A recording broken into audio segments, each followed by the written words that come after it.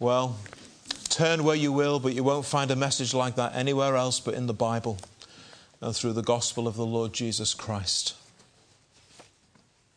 Well, we have in Revelation 21 this picture of Christ's glorified church.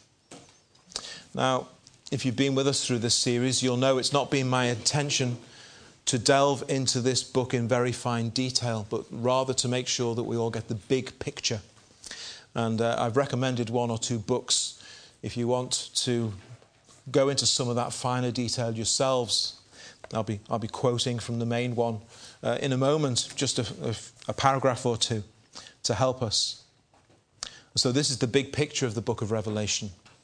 And we've seen in the preceding chapters, we've had explained to us what life will be like in this sinful world, and in particular, what life will be like for Christians with the many trials and difficulties and the severe and repeated opposition which will rise up against the church throughout the entire gospel age.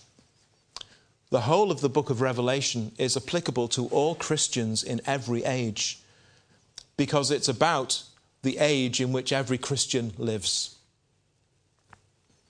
All through these chapters, we've also seen that those who are in Christ Jesus are sealed in him. They're known to God and by God, and they are made secure, despite the trials and tribulations that God might call you to go through as a Christian believer, despite the many routine difficulties that all men and women face in this sinful world. You are sealed in Christ, and you will enjoy eternal safety and security. And that day will come when Christ will ultimately be seen to be the victorious King of Kings and Lord of Lords that he is. We were reminded much earlier in the book, the Lord Jesus Christ is pictured as one riding a white horse who rides out conquering and to conquer. And he's the one who opens the seals on the scroll of the Father. He's over all things in this world.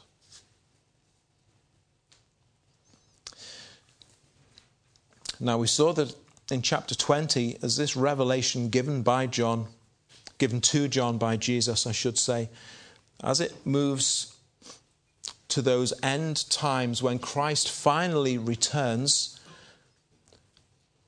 and Satan is defeated forever and condemned. That's in verse 10 of chapter 20. The devil, the one who deceived them, he's cast into the lake of fire and brimstone, there tormented day and night forever and forever. Christ victorious, vindicated over the evil one. And all of mankind standing before God in judgment. Verse 12 of chapter 20. All, the small and the great. Makes no difference. All will stand before God. And anyone not found written in the book of life is cast into the lake of fire. Solemn, solemn words. As we move into chapter 21, we read of the glorious future of those whose names are written in the book of life. We read of the glorious future that awaits you if you're a Christian believer.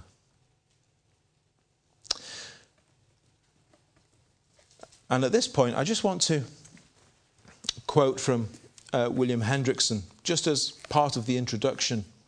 This is one of the books that I would recommend you read. There's a number of very good commentaries on the book of Revelation, which do go into some of the detail that I'm not going into on Sunday evenings. More Than Conquerors by William Hendrickson's one good place to start. Now, listen to what he says here. This is helpful. We have reached the final and most beautiful theme. There is a beautiful connection between the first book of the Bible and the last. Scripture resembles a flower. We find the seed in Genesis, the growing plant in the books which follow, the fully developed and beautiful flower in the Revelation. Observe the following comparison. Genesis tells us that God created heaven and earth. Revelation describes the new heaven and earth. In Genesis, the luminaries are called into being, sun, moon, and stars. In Revelation, we read, the city has no need of the sun or the moon, for the glory of God enlightens it, and its lamp is the Lamb. Genesis describes a paradise which was lost. Revelation pictures a paradise restored. Genesis describes the cunning and power of the devil. The Revelation tells us that the devil was bound and hurled into the lake of fire and brimstone.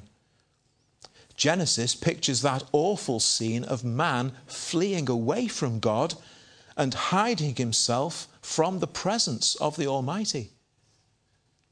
Revelation shows us the most wonderful and intimate communion between God and redeemed man. Finally, whereas Genesis shows us the tree of life with an angel to keep the way to the tree of life, lest man put forth his hand and take of its fruit, the Apocalypse, the Revelation, restores to man his right to have access to it, that they may have the right to come to the tree of life. That's later in chapter 22. So again, we ask, what is the theme of this book of Revelation? It is this: not the devil, but Christ is victorious. God's plan, though for a while seemingly defeated, is in the end seen to triumph completely. And in these closing chapters, we see that triumph of the Lord Jesus Christ. Now, as we go through this chapter, I want you to notice a few things, and I'll be highlighting a few of the verses from the New Testament, that the things that are mentioned here when Christ returns, we actually, if you're a Christian, you actually have all of these things in some measure right now because of the position that you're in the Lord Jesus Christ. But then we will have them in all their fullness, in all their completion, in all their perfection. And to help us understand this chapter, I want to break it down into three sections and just talk to you for a few moments now under three headings. And the first is this, and we notice this right at the beginning of chapter 21, God will make all things new. God will make all things new. A new heaven and a new earth, verse 1. The new Jerusalem, verse 2. The one who makes all things new. Isn't that wonderful? Verse 4. God will wipe away every tear. No more death, no more sorrow, no more crying, no more pain. The former things have passed away. Who will do this? Verse 5. There is one sat on the throne who says, behold, I make all things new. And we know, of course, this one who sits on the throne is both God the Father and the Lord Jesus Christ, in all their majesty, in all their glory, in all their sovereign power, making all things new. This is the work of God. Only God can truly make things new. Men and women have tried countless times and countless ways. Men and women have come up with all kinds of schemes and plans to try and build some new utopia. And it never works because it's the work of God and God alone. The day is coming when God will make all things new. And what lies in store for Christian believers? Verse 7, he who overcomes shall inherit all things, and I will be his God, and he will be my son. And what of the others? Verse 8, we're reminded again, the lake of fire and brimstone. All things new. everything in this sinful world and universe as we know it and understand it today will be done away. It will all be gone. God will get rid of it all. It will all be swept away by him. And something new will be in its place. Something new. You see, God is in the business of making things new. And we're going to have this glorious new experience, this glorious new place in which we will be with Christ when Christ returns. But you see, you're actually offered that now in the gospel of the Lord Jesus Christ. That newness is something which comes to you now. And if you have it now, then you can be certain that you will have it then. Let's just think about this idea of newness. And I just want to bring to your attention two scriptures. And we'll see here from the writings of the Apostle Paul. First of all, when he wrote to the Corinthian church, the second letter that we have recorded in our Bibles, 2 Corinthians chapter 5 and verse 17. Now listen, it's a well-known verse. Therefore, if anyone is in Christ, he is a new creation. Creation is God's work. Only God can create. We can manipulate. We can manufacture. We can make some changes here and there, but only God's in the work of creation. A new creation. Old things have passed away. Behold, all things have become new. Is that your experience and testimony this evening, that the Lord Jesus Christ has made your life new? You're not the man or woman or young person you used to be. Oh, you've got a long way to go to being how God would have you be for sure, but you know you're not who you used to be. You know that Christ has made you new, new on the inside, a new heart, a new mind, a new way of living, new affections, new loves, new desires, new goals, new ambitions, because you're a child of God and you love him and him you wish to serve. And people can see in you there is something new. It's wonderful. And the day is coming when this newness is going to come to everything. God is going to do this everywhere across his whole universe. That he's done in the life of every individual believer is going to be done on a cosmic scale. Wow. But has he done it in you? Because if you will be there on that day with Christ, on the day he makes all things new, well, you need to make sure that that's your position now, today, in Christ Jesus. Again, Paul writes, this time when he wrote to the Colossian church in chapter 3 of Colossians from verse 9, do not lie to one another, since you have put off the old man with his deeds and have put on the new man, who is renewed in knowledge according to the image of him who created him.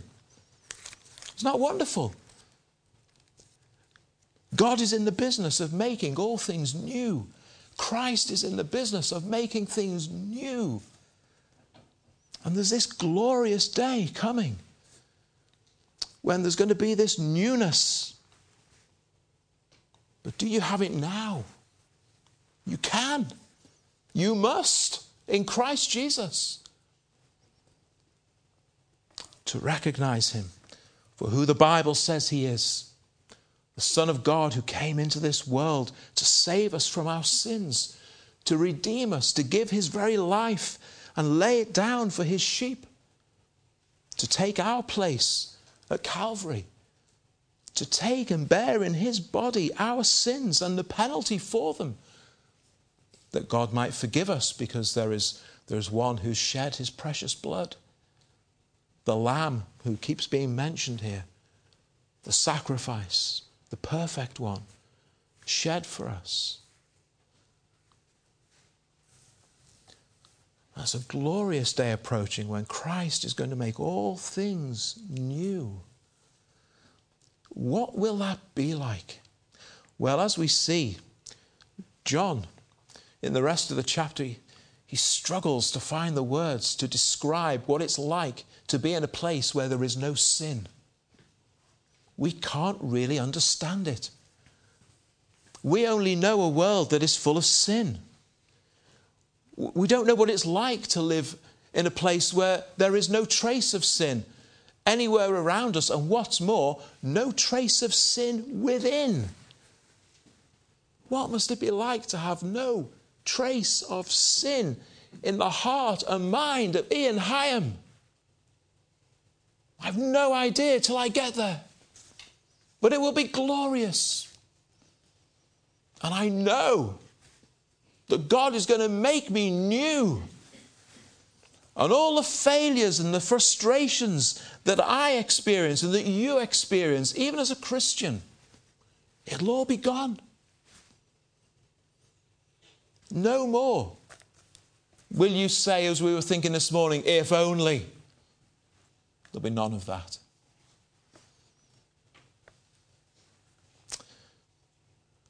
Christ is going to make all things new, pure, sinless, painless, tearless. Don't you want to be there on that day?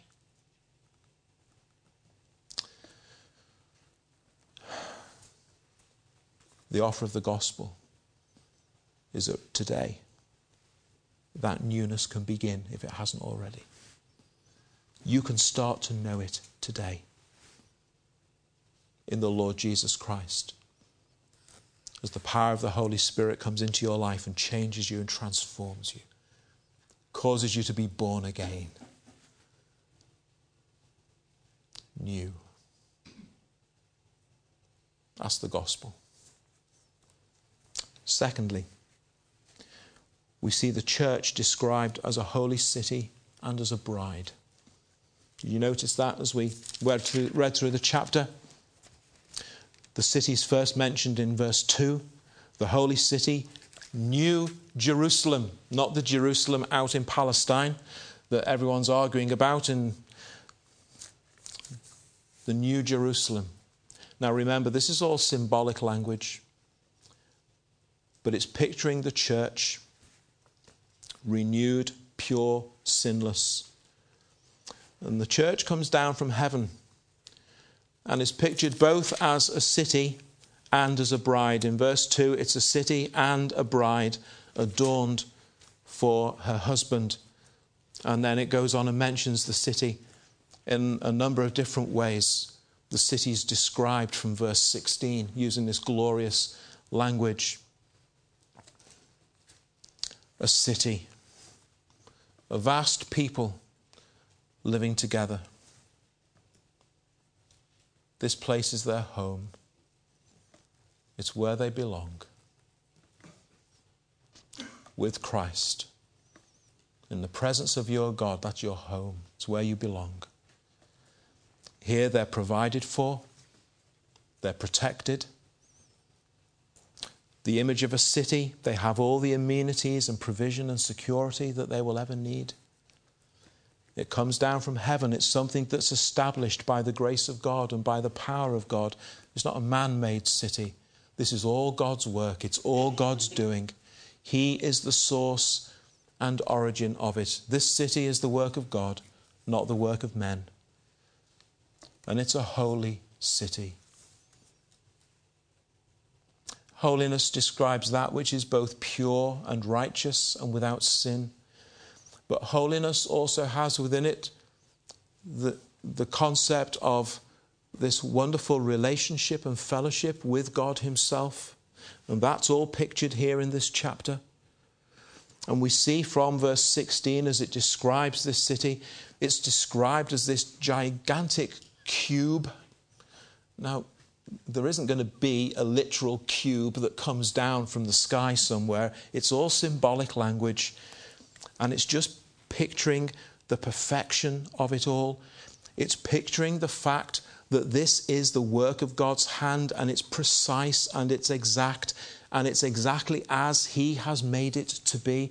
There's nothing random or haphazard about it. It's all precisely the work of God as He would have it be. And we have the language here with references to gold and all of these different precious stones and glass that's clear and pure and transparent, a place of perfect righteousness and goodness and holiness, a place where God dwells. And John is using all this descriptive language to try and convey the glory in the picture that he's seeing. He struggles to find the words, but he's given this here. Of course, Christ is working here, and the Holy Spirit is inspiring him to write all of these things down for us. We see a reference to both the 12 tribes of Israel and the 12 apostles. Here is the whole church of Christ, the one family of God, the pillar and the ground of the truth. There's reference to the wall and gates that allow people in. And there is entrance on every side, and everyone from every tribe and tongue and nation from the four corners of the earth may all enter in through the Lord Jesus Christ. This is the church, which is the pillar and the ground of the truth. God's own special people. And it embraces believers from Old and New Testaments alike, who are this single glorious city, the dwelling place of the saints, and the habitation of God himself. And here it comes on that day when all things are new. Too wonderful for us really to begin to grasp and comprehend. But here's the question: will you be there? Will that city be your home? The church is pictured as a bride prepared for her husband. And here's the bride on the morning of her wedding, making her preparations. She wants to be the most beautiful that she's ever been. She takes care getting ready that morning like she's never taken care before.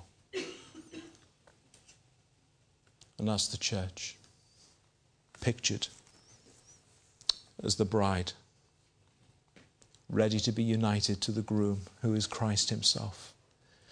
And it speaks of the loving, intimate nature between the Lord Jesus Christ and his church.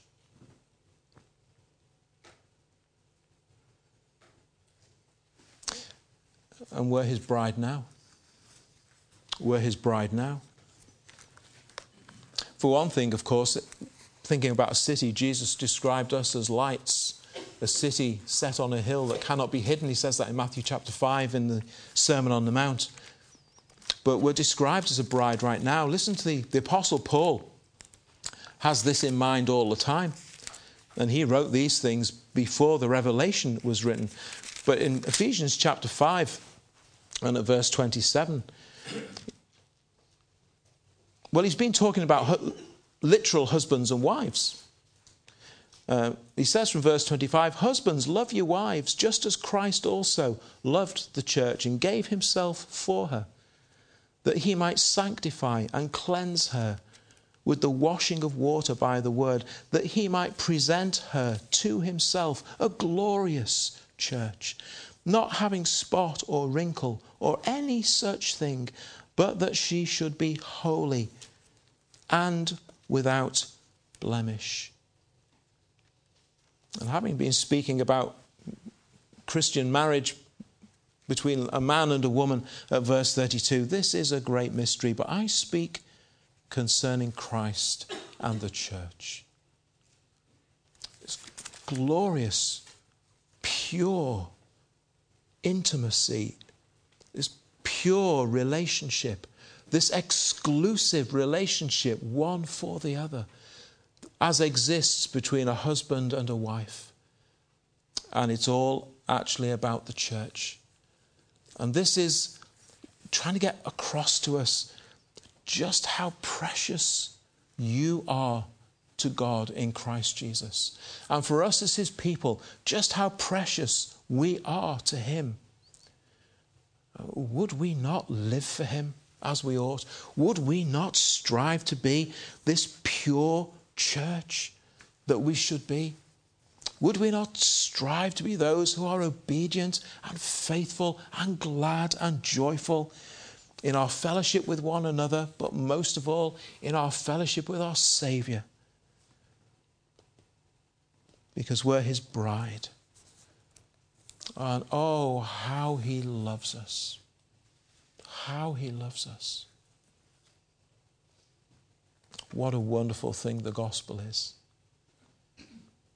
You won't find this anywhere outside the Bible. You won't find it anywhere outside of the Lord Jesus Christ. And then finally, as we close, just notice the nature and the presence of God that we are to look forward to. And remember, actually, that we have this now. We have this now, but we have these wonderful things said. From verse 22 in chapter 21,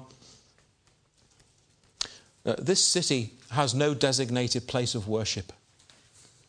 There's no church building. There's no temple. Doesn't need one. God himself is the temple. The entire city is a tabernacle of praise and worship to God. Everyone is in full communion and fellowship with God.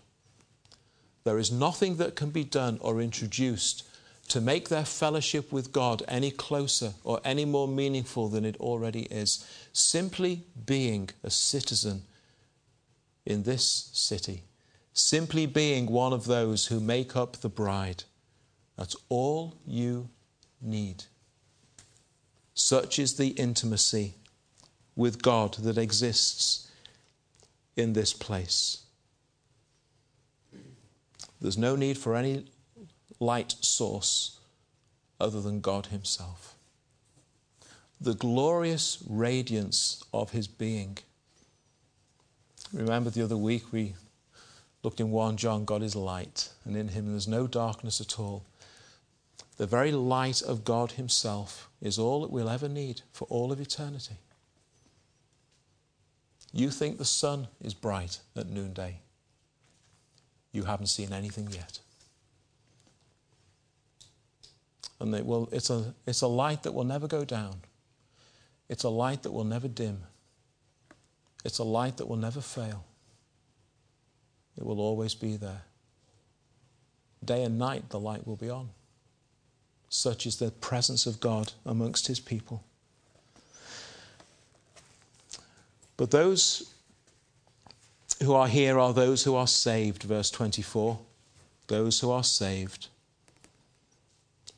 Are you a saved man or woman this evening? Do you know this salvation which comes to you through the Lord Jesus Christ? Is your name written in the book of life? And the opening verses of chapter 22, just as we close, we have this picture. Now again, it's symbolic language. It's just explaining spiritual truths and realities which will be ours when we're forever with the Lord. The picture is of a pure river of water. It's the water of life. It proceeds from the throne of God and of the Lamb. We have our life in him. Actually, if you're a Christian now, you have your life in him, don't you? But your life will be in him. And we have this picture of glorious provision. Now, some commentators actually tell us that in verse 2, where it talks about the tree of life, the language that's used actually speaks not of a single tree, but of a huge area, like a park of trees. And that it's prolific and it's abundant. What tree do you know that brings a new fruit every month? It's abundant. Abundant provision. Everything that we need. The healing of the nations comes from its leaves. No more curse. No more curse. The throne of God and the Lamb is there.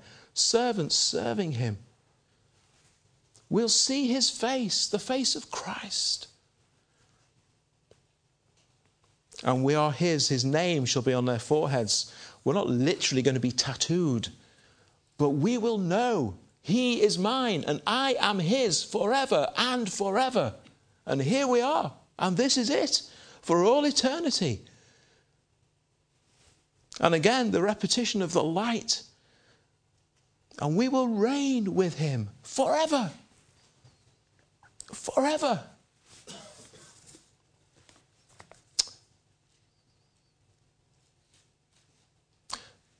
This is why, when a believer dies, we do not mourn as those who have no hope, because we know what's coming.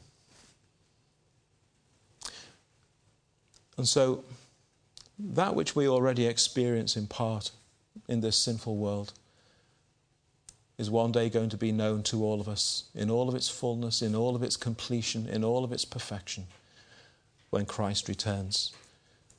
Have you been made new in Christ?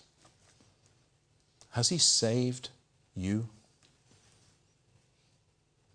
Do you have this assurance that on this great day, when Christ returns for his church, there you will be, standing with the saints, in the place that now is your eternal home? There you will reign with him forever and ever. His praises will be on your tongue. His praises will flow from your heart in a place where there is no sin at all. And truly, all is well for all eternity.